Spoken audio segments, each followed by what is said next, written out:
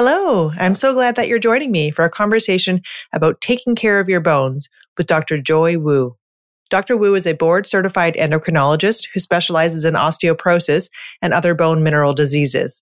She works at Stanford University as chief of the Division of Endocrinology, Gerontology, and Metabolism, and is vice chair of basic science in the Department of Medicine. In our conversation, Dr. Wu sheds light on what's going on inside your bones and what you can do to protect yourself from osteoporosis. She believes that getting older doesn't have to mean frail bones, fractures, and the devastating consequences that can ensue. It turns out that there's a lot we can do to build and maintain strong bones throughout our lifetimes, from diet to exercise to hormones and medications. This episode is the first of a two-part conversation. In part two, we discuss treatment options for those who have been diagnosed with osteoporosis. One last thing that I wanted to quickly mention is that Dr. Wu and I briefly touched on the topic of hormone replacement therapy and the risks and benefits of taking estrogen. This is a topic we definitely don't do justice to in this podcast, but it's one that I've dug into more deeply in other episodes, so I can provide links to those in the show notes. Notably, I would recommend my conversations with Dr. Avram Blooming, who's a breast cancer oncologist, and Dr. Carla DiGirolamo, who's a reproductive endocrinologist. And those episodes provide a more comprehensive discussion of this nuanced topic. And of course, I always recommend talking to your doctor about your specific risk-benefit profile. Without further ado, let's dig in. Welcome to Get Real Health. I'm your host, Dr. Chana Davis. This show cuts through the noise to give you science-based insights from real experts so that you can make smart, healthy choices. Hello and welcome to the show, Dr. Wu. Thank you for being here. Thank you for having me, Dr. Davis. Really excited to be here. So you are an endocrinologist who specializes in bone health, but it's helpful to get a little clearer picture from you about what that really means in terms of clinical practice as well as research, what you actually do. Sure. So I'm an endocrinologist at Stanford. My clinical practice focuses on osteoporosis and metabolic bone disease, and I take care of patients who have osteoporosis or other disorders that put them at risk for fractures. I have a special focus on caring for cancer patients and survivors and trying to optimize their bone health. I also run a research lab, and so we're really interested in ways to make bone from stem cells and also strategies for preventing cancers from spreading to bone. Sounds like a lot of interesting work and a lot of cutting edge stuff must be happening there. It's a lot of fun. To get started, because we're going to be talking about primarily osteoporosis and within bone health, can you lay a foundation for us by explaining what exactly bones are? I think commonly they're thought of as just an inert physical scaffold, but I know just from my very superficial knowledge that there's actually a lot more to bone than that. Yeah, our bones are amazing. They do a lot for us. As adults, we have about 206 bones, and the cool thing is that every single one has a unique shape, but they all fit together perfectly. So one of the things our bones do for us is store minerals, about 99% of our body's calcium, about 85% of the body's phosphorus as phosphate. And this is an important determinant of how strong our bones which will be relevant for our discussions later about bone health. Our bones also provide mechanical support. They protect our internal organs. I think most people are aware of those functions, but they also produce hormones and they support the production of blood cells within our bone marrow. Yeah, so I can start to appreciate how there's so many different directions within the area of bone health that you could focus on, right? Yeah, no, there's definitely a lot of very interesting interactions to study in bone, and bone cells communicate with other organs. And so lots of interesting things to research. Mm-hmm. So can you shed a little bit of light on how our bones evolve over our lifetimes? Because obviously we go through some development phases and then some deterioration phases. So what is going on there and what's changing? Yeah. So as children are growing, the bones are becoming gradually stronger over time. And for most people, peak bone mass, which is when our bones are at their strongest, happens sometime in the late 20s, maybe early 30s. After that, with age, there's a very slow decline in bone mass.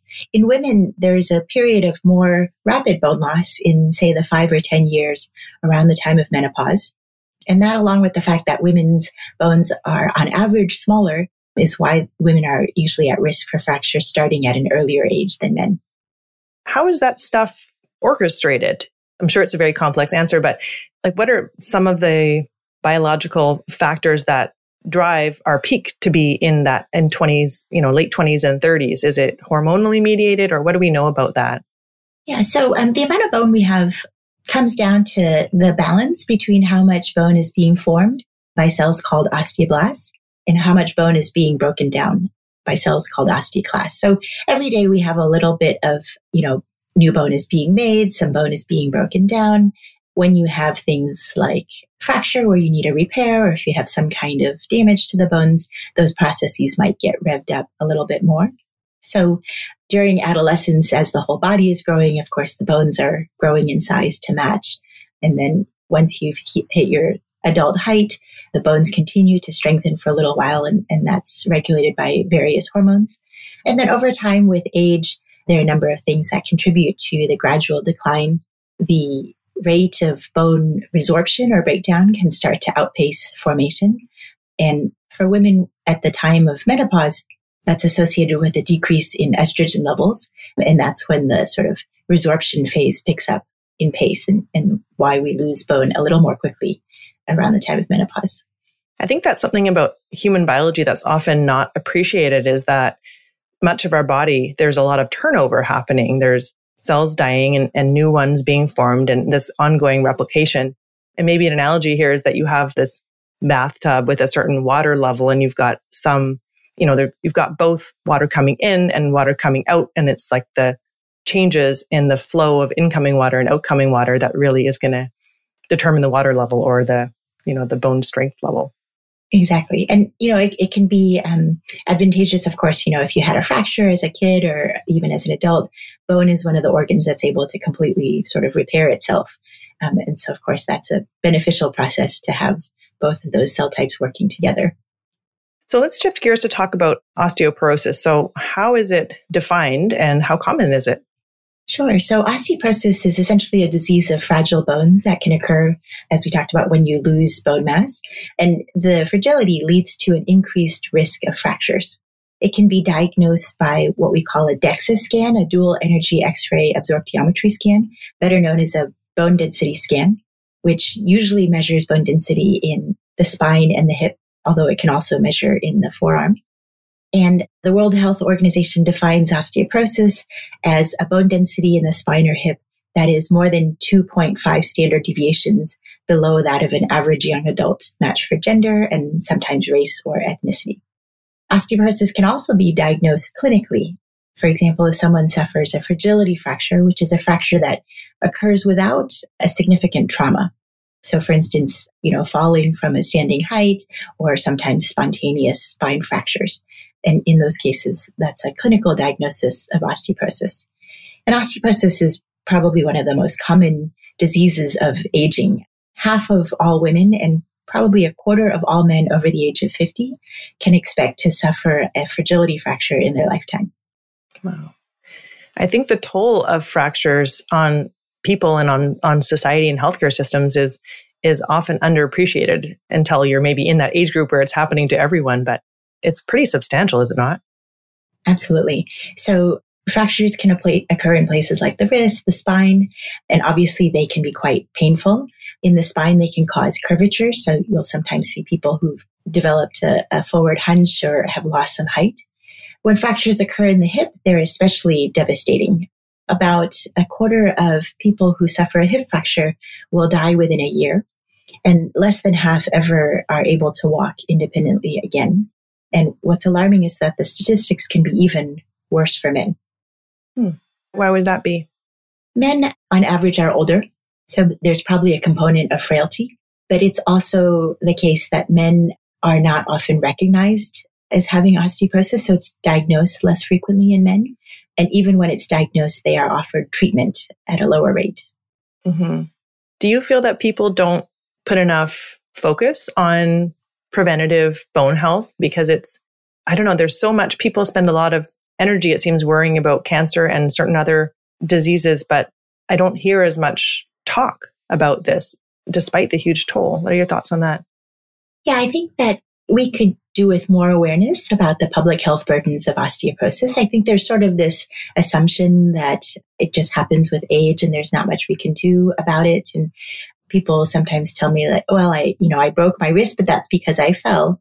And not always the understanding that maybe that shouldn't happen, right? That's a sign that the bones are more fragile than maybe is beneficial.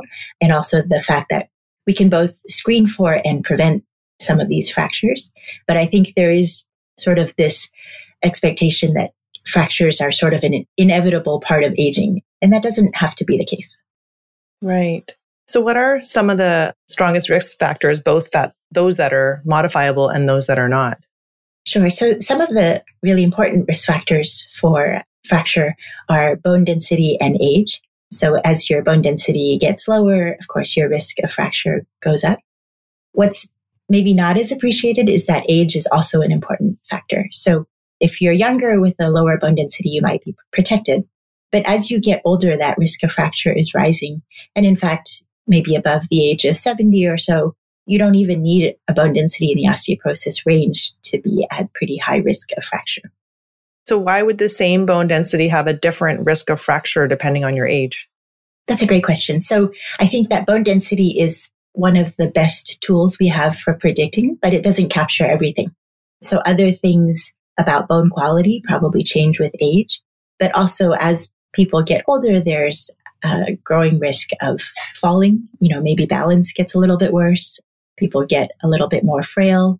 And so I think other factors must be contributing to that increasing risk of fracture with age.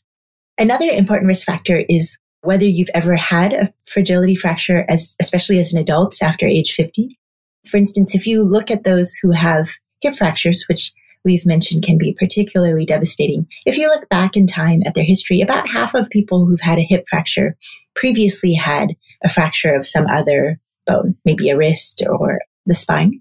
And then finally, other risk factors, some of which are modifiable, some of which are not, include smoking, excessive alcohol intake, having a low body weight, a history of a parent with a hip fracture, and then some diseases, especially inflammatory conditions like rheumatoid arthritis, and some medications like glucocorticoids. So let's explore some of those a little bit more so we can kind of tease out some of the key factors within those. So can we talk a little bit about some of the lifestyle factors like diet? How much can diet really move the needle for preventative bone health? So, of course, a healthy diet has many benefits overall. For bone health, the most important factors that we typically focus on are calcium and vitamin D. And, early studies done when the general intake across the population was very low clearly show a benefit of having adequate calcium and vitamin D in preventing fractures.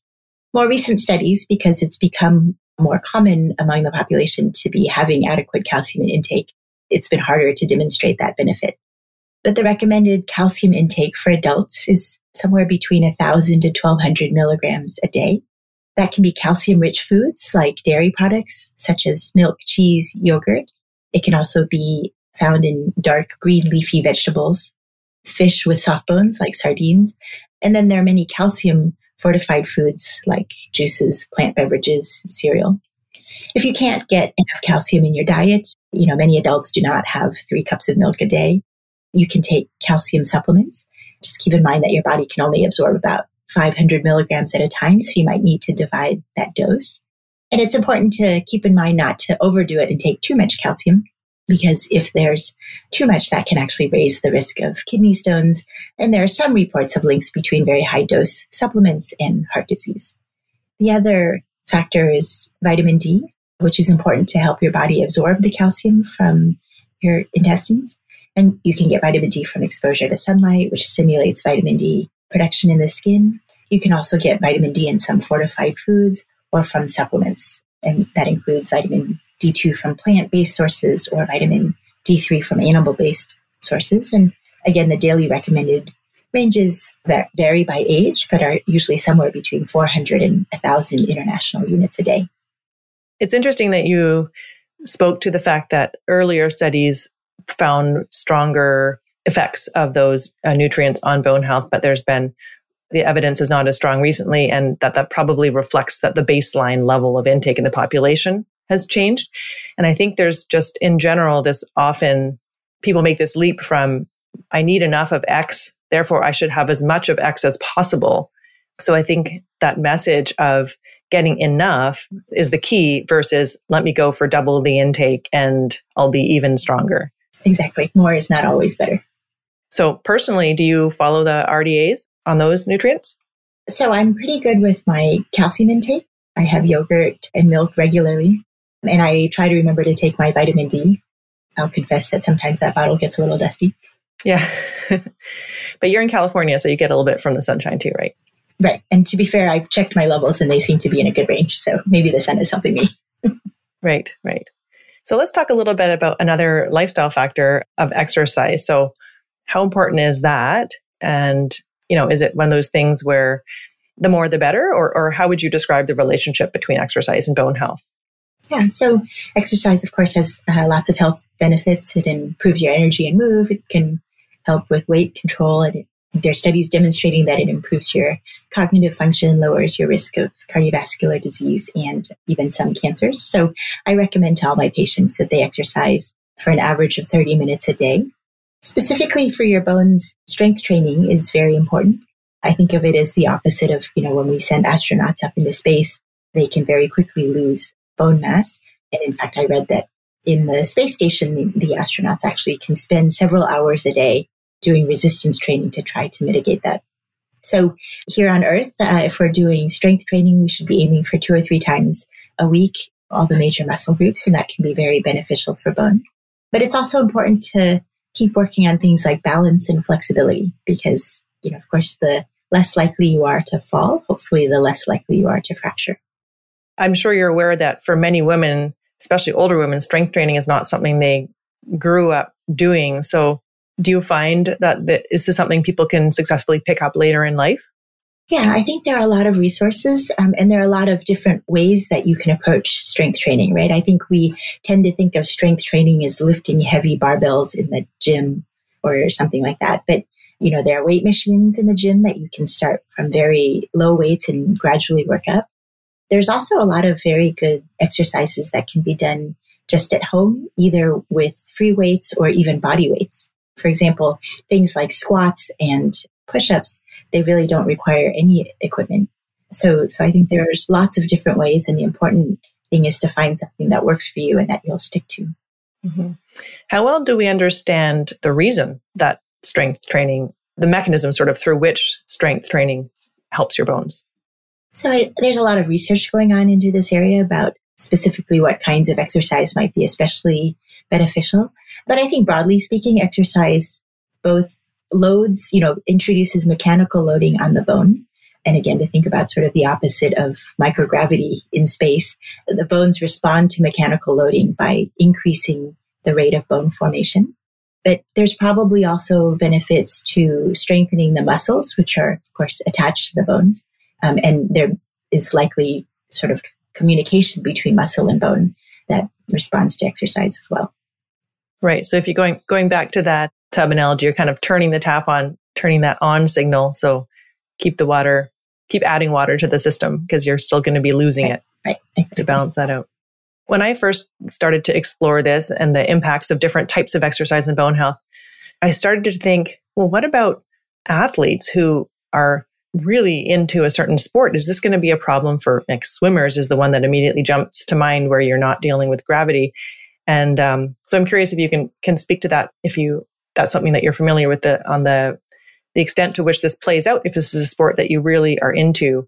And is it something that you would think about in your kids, for example, like maybe I want my kid to be a runner, not a swimmer. And is it that dramatic of an impact that it's worth shaping your athletic choices over? That's a very interesting question. So I think athletic participation for kids also has lots of benefits. There's sort of the psychosocial benefits of being on a team and, of course, the health benefits of regular exercise. So I don't generally try to prescribe for people specific exercise. I think the most important thing is finding something that you enjoy, that you will continue to do. I think it is possible to carry it to extremes. And one example is that, especially in young women who exercise maybe too intensely, that can lead to loss of menstrual periods. And then that, because of low estrogen levels, can lead to a negative impact on bone. Right. So you're saying the low body weight is a risk factor already. And then if you layer on top of that low estrogen, that particular super intense, super lean female athlete is putting herself at higher risk. Right. That combination can be tough on bones. But otherwise, I think exercise should have a lot of benefits. Yeah. So if your kid happens to love swimming, even though that's not a particularly good one for bone health because of the low impact nature, it still has so many upsides that you wouldn't want to dissuade them, but maybe you would balance that out by having some strength training, or how would you look at that? Yeah, I think for young children, when they're sort of just exploring different sports, they really should be encouraged to see which one is fun, which one they enjoy the most, and that kind of thing. I think as people become more devoted and more serious to a particular sport, it's generally true that cross-training has benefits no matter what sport you're in. So I would suspect that the elite college and professional swimmers probably do quite a bit of weight training, which will offset the fact that swimming in and of itself is not necessarily a weight loading sport. Yeah. Yeah. I guess I'm just coming at it from a perspective of that developmental period where you're building your peak bone mass. Is it something that you should be particularly thinking harder about what your kid does in those years? Yeah, I think in those years, to me, it's still most important to just build a foundation of staying active. And so to me, probably the most important thing is just to allow kids to find what they enjoy and to build regular physical activity into their life. So to me, it's less important which particular sport they do or whether they do a sport at all. But I think just the idea that we should be encouraging kids to be physically active on a regular basis. And hopefully that will stick with them into adulthood. Good. That makes things easier to just open the door to anything that move your body, and enjoy it and get hooked for life into that positive cycle. So let's shift gears a bit and talk about hormones, one of your areas of expertise. So I'm curious about estrogen in particular and how exactly that relates to bone health, because I think for a lot of people, you think estrogen, you think ovaries, and well, what does that have to do with bones? So can you explain what goes on at menopause and maybe the role of estrogen more broadly? Sure. So estrogen plays an important role in maintaining bone mass. It keeps the rate of breakdown, at bay. So what happens at menopause is with the decrease in estrogen levels, because the ovaries stop making as much estrogen, the rate of bone breakdown starts to outpace the rate of bone formation. And over time, that leads to a decline in the amount of bone that we have. So there are estrogen receptors in the bone somewhere? Is that, yes. Or how does that work exactly? Well, so I think estrogen probably has very complex roles throughout the body, but there are definitely estrogen receptors in the bone, and they regulate both formation, but also the rate of bone resorption. And can you speak to the role of menopausal hormone therapy in that relationship? Yeah, so hormone replacement therapy after menopause has a complicated history. I think decades ago, it was thought to be routine. People had observed that men have more cardiovascular disease than women, but the rates of cardiovascular disease rise in women after menopause. So I think a very natural conclusion was that it must be the loss of estrogen. And then in the early 2000s, the Women's Health Initiative published some surprising results that, in fact, hormone replacement therapy doesn't really prevent cardiovascular disease and, in fact, can be associated with higher risks of things like breast cancer. And so there was sort of, the pendulum swung in the other direction and many women stopped taking hormone replacement therapy. In more recent years, it's become clear that particularly for women in the early years after menopause, there can still be some benefits, for instance, limiting some of the side effects of menopause, like hot flashes, etc. So it's a more nuanced discussion. There's really no doubt that hormone replacement can be beneficial for bones, but generally now I tell patients that we have other medications that don't come with the risks. And so hormone replacement therapy, I don't generally recommend as the primary treatment for bone loss, although there's some conditions where you might consider it. But yeah, I've been following this very closely because it's relevant to me. And I know there were a couple consensus statements that said, for many women, the benefits do outweigh the risks, but it's all very individual depending on how much of a toll menopause is taking on you and then your particular risk profile. Exactly. And so you said that some medications are a risk factor. So Can you elaborate a bit on that, on how some common situations where medications play a role in declining bone health? Yeah, so one of the most common medications that can negatively affect the bone are steroid hormones, or what we call glucocorticoids. They're useful for treating a variety of inflammation-related disorders, but their effects on the bone are sort of double-edged. They suppress bone formation and they promote bone breakdown, and that can lead to rather dramatic bone loss. And what are patients in that situation? I mean, if you have to take one of those medications for some condition, then how do you manage that? So I think there have been a number of improvements in recent years.